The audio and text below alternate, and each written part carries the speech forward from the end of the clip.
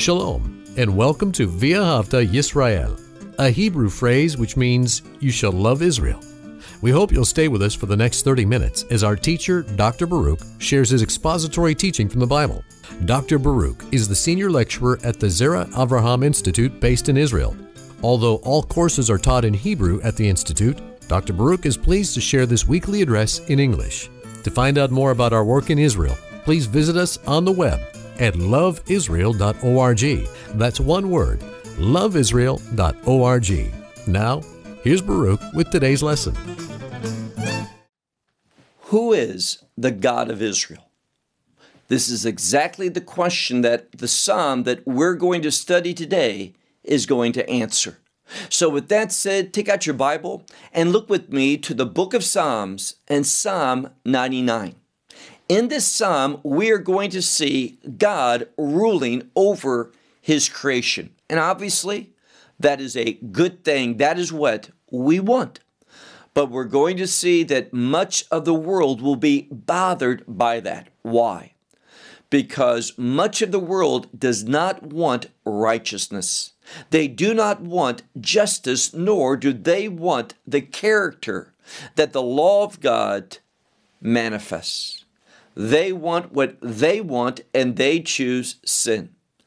But God is sovereign, and he is going to establish his kingdom. So look with me to that psalm, Psalm 99, beginning in verse 1, where it says, "The Lord has ruled." Now, I realize that many Bibles will translate this word malak in the present tense. It is not. It's in the past. So one should not say the Lord rules or the Lord reigns, but has ruled, has reigned. It speaks about his kingdom being established. And this is important because when his kingdom is established, what is going to be the response of the people? Well, look on in verse 1 where it says, "The Lord has ruled peoples." And this word peoples, it's the Hebrew word amim. The term am is people, referring to one group or one nation, one tribe.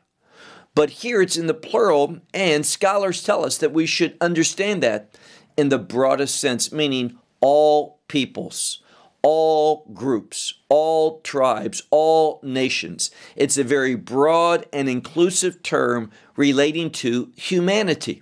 So what will the peoples do when God has ruled? He has established his kingdom. Well, the word here is yir gezu. And this is a word most often translated here by translators as shake or tremble. So God has ruled, and peoples, they will tremble, they will shake. But if you do a good study of this word, you will find that it has more to do with not just shaking, but being agitated, being bothered by the fact that he is ruling. And let me give you a good example of this. We know, for example, in the book of Revelation chapter 20, it speaks of the millennial kingdom. And there in the millennial kingdom, it is going to be Messiah, our Lord and Savior, Yeshua, that he is going to be king. He is going to rule over all creation, and he's going to do so with justice and righteousness and that which is upright and holy and good for 1,000 years. Now, that is a wonderful thing. Righteous leadership. God ruling over his kingdom with justice and equity and that which is right. But what's going to happen? At the end of those 1,000 years, the Bible say that the enemy, that is Satan, is going to be released, and he's going to go forth deceiving. And what is his deception going to be? Well, you can read this in Revelation chapter 20. He's basically going to say, and I'm paraphrasing, you don't have to live under that type of government. People should want that type of government. And what is shocking is this. There's going to be a great, that is an exceedingly large number of people who join with Satan, who believe his lie, who fall to his deception. And they're going to go out of this holy kingdom, a righteous kingdom, a just kingdom, a kingdom of perfection where God's glory is seen. They're going to go out from that. Why? To fight against the saints. They want to destroy such a kingdom. Why? They don't want justice. They don't want righteousness. And this is why I believe it's better when we look at this word, yirgezu. We should see it as agitated, being bothered. So God has reigned, but the peoples, they are what? They are bothered. They will be agitated by this. And then it says in the second part of verse 1, Yoshev. Yoshev is indeed in the present tense. So he is sitting, and this is of course God. He is sitting, kruvim, cherubim, meaning this. He is sitting between the cherubim, that place on in the Holy of Holies. There is that mercy seat upon the Ark of the Covenant between the cherubim. This is where the Shechinat Hashem, the dwelling glorious presence of God was. And it says, he is dwelling among the cherubim between them. And what happens? The earth, and then we have a word for moving or being shook. So what it says here is that when he is dwelling among or between the cherubim, the earth will shake. And this again, this is a word which means not being pleased, not liking the rule of God. And those who belong to the world won't like the righteous reign of Messiah. Move on to verse 2. It says, the Lord is in Zion, that is Zion. And he's there and he is great. This word gadol meaning large or big. So God is great in Zion. And again, this word Zion is a kingdom word, and this fits the context. Also in the kingdom of God it says, Ramhu al kol ha'amim, he is exalted over all peoples, literally the peoples. So he is going to be ultimately acknowledged as great and the exalted one by all people. Why? When they see his righteous rule, they see his absolute authority.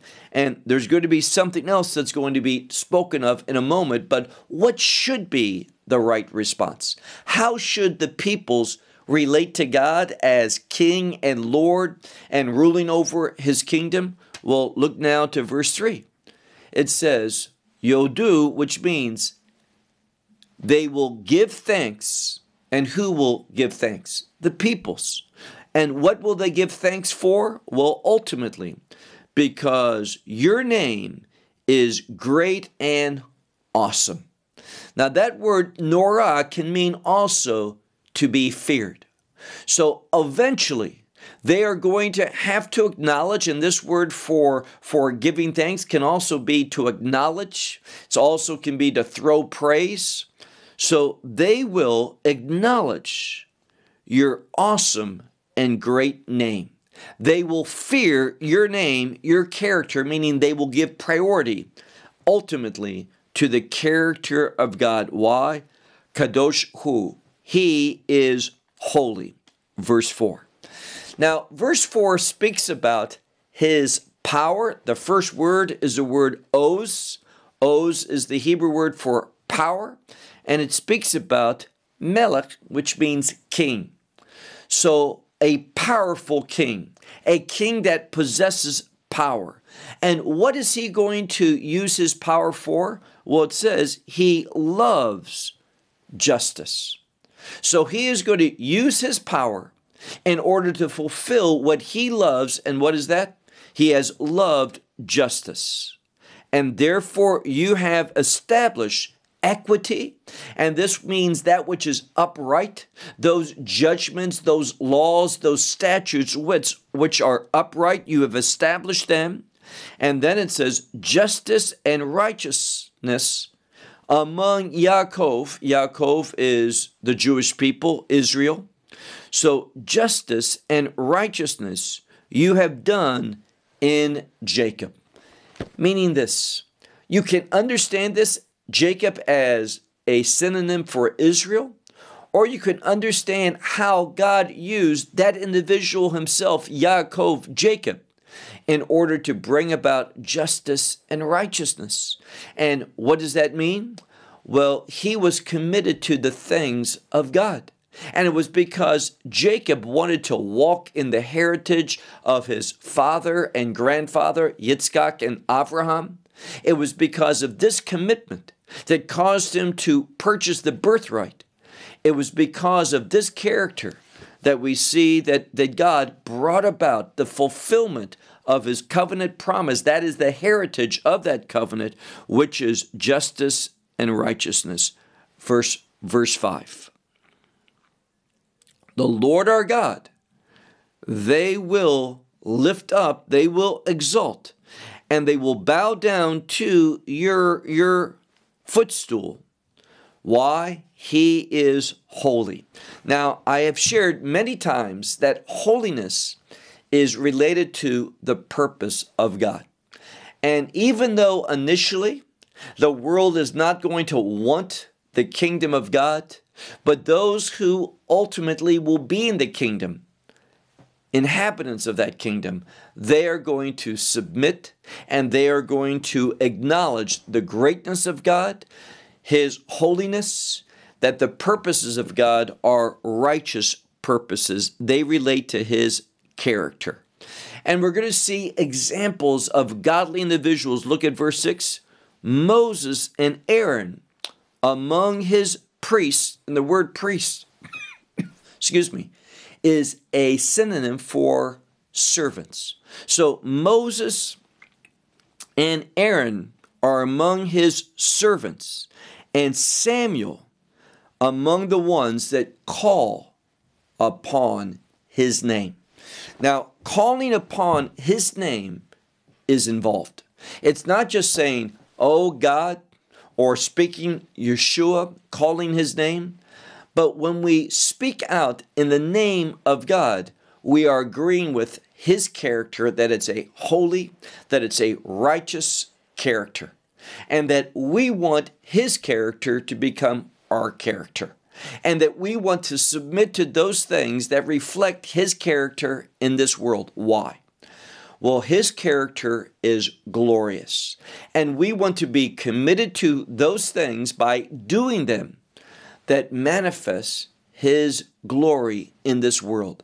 That's what we're called to do, and we have examples of individuals like Moses and Aaron and other of his servants, along with Shmuel, that is Samuel. And when we look at the scripture, Samuel, there's nothing written about him negative. Everything about Samuel is positive. And his name means, Shmuel, has to do with the name of God. He embodied the character of God. So his name means just that, the name of God. Name is synonymous with character. So Samuel, he demonstrated, he manifested the character of God in his life. And then it says, look at the second part of verse 6. They call to the Lord. And what did he do? He will answer them. So they call and God will answer them. And what does that teach us? It teaches us that God is a responsive God, meaning that when we reach out to him, he's going to be available. When we beseech him, when we petition him in his character for his will, there is going to be a response from him. He, as it says here, will answer. And then we're going to see an example of that among the people in regard to the exodus from Egypt and their time in the wilderness. Notice what it says, verse 7. In a pillar of a cloud, he will speak unto them. And they kept his testimonies and law he gave to them. And this word law is chok. It means a law, a statute, a standard. So God, his presence was there among the people. That's what it speaks of when it talks about the pillar of a cloud. His presence was there, and therefore when he's there, he will speak unto them. And what are they called to do? To keep his testimonies. And he gave to them, as it says here, he gave to them this statute, this law. Now, we're talking about something that is just, righteous, something that reflects the character of God. And here's an important truth. It is the character of God that reveals the purposes of God, meaning this. Everything that God does, it's to express his character. Nothing that God does will in any way conflict with his character.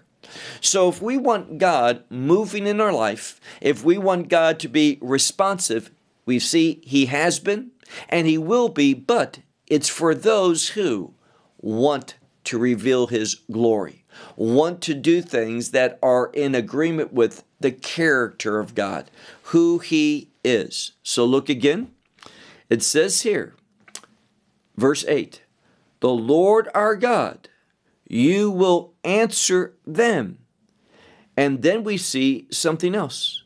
We see how he is a forgiving God, a God that lifts up. And this is to take away sin you have done to them. So this type of forgiving God, you have been to them. But God also brings vengeance, it says.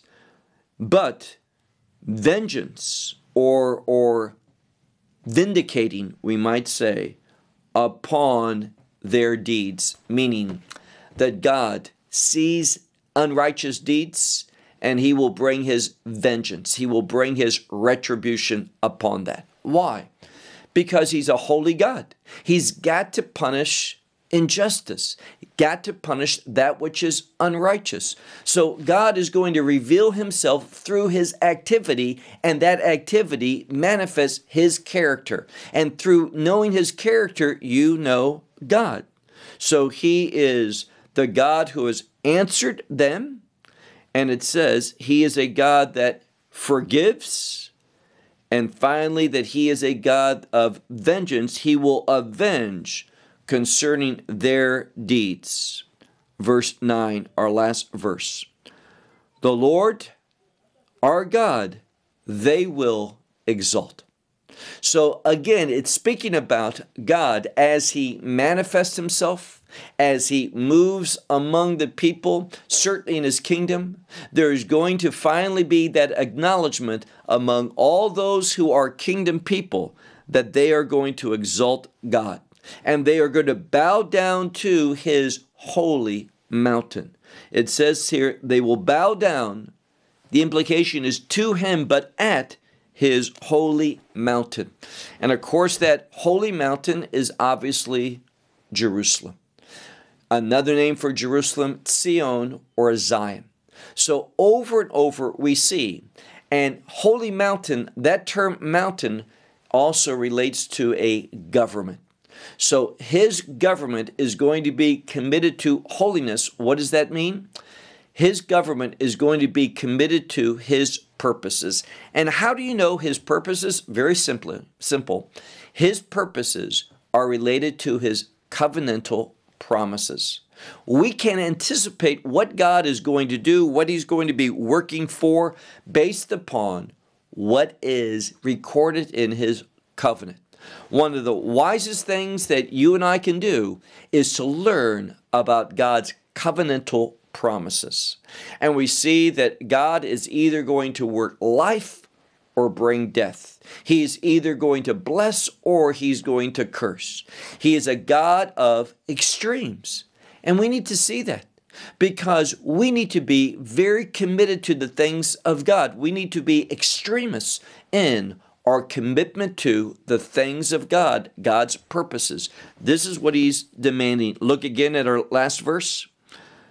For they are lifting up the Lord our God, and they will bow down to his holy mountain, for holy is the Lord our God. Now, one of the things we see over and over in this passage, Psalm 99, is that it speaks of holiness. And as I've said so many times, holiness is related to the purposes of God. And God is only going to work in someone's life when they are indeed committed to the purposes of God. So we need to make this personal. We need to apply the truth here to our life and ask ourselves, am I committed to the purposes of God? Do my resources, and I mean that in the fullest sense, do my time, do my possessions, do my finances, do all what is under my authority, does it show that I'm committed to the purposes of God, his will? Until that becomes a reality for you and you can say yes to that, until you can do that, you're not going to be experiencing God and his goodness. Is God good? Yes, he is. Is he always good? He always does that which is in accordance with his will. But if we are committed to those things that are not part of his will, then we're going to experience God's goodness, but his goodness is going to be through judgment. Why? His judgment is good because the primary purpose of God's judgment for a believer, for one who is in a covenantal relationship with him, the primary purpose is to set things in order. So God's judgment is good because it brings about a righteous change, a holy change in our life. But again, we have to ask ourselves, is that what I truly want? Do I want God's changes to be part of my life? What he's going to do, how he's going to rearrange, reorder my life, those changes, am I committed to God's changes for me? If you're not, then your life is going to become very frustrating. You are going to not know that peace, that contentment. You're not going to walk around with joy and thanksgiving. You're not going to be experiencing God and know him as he wants you to know him.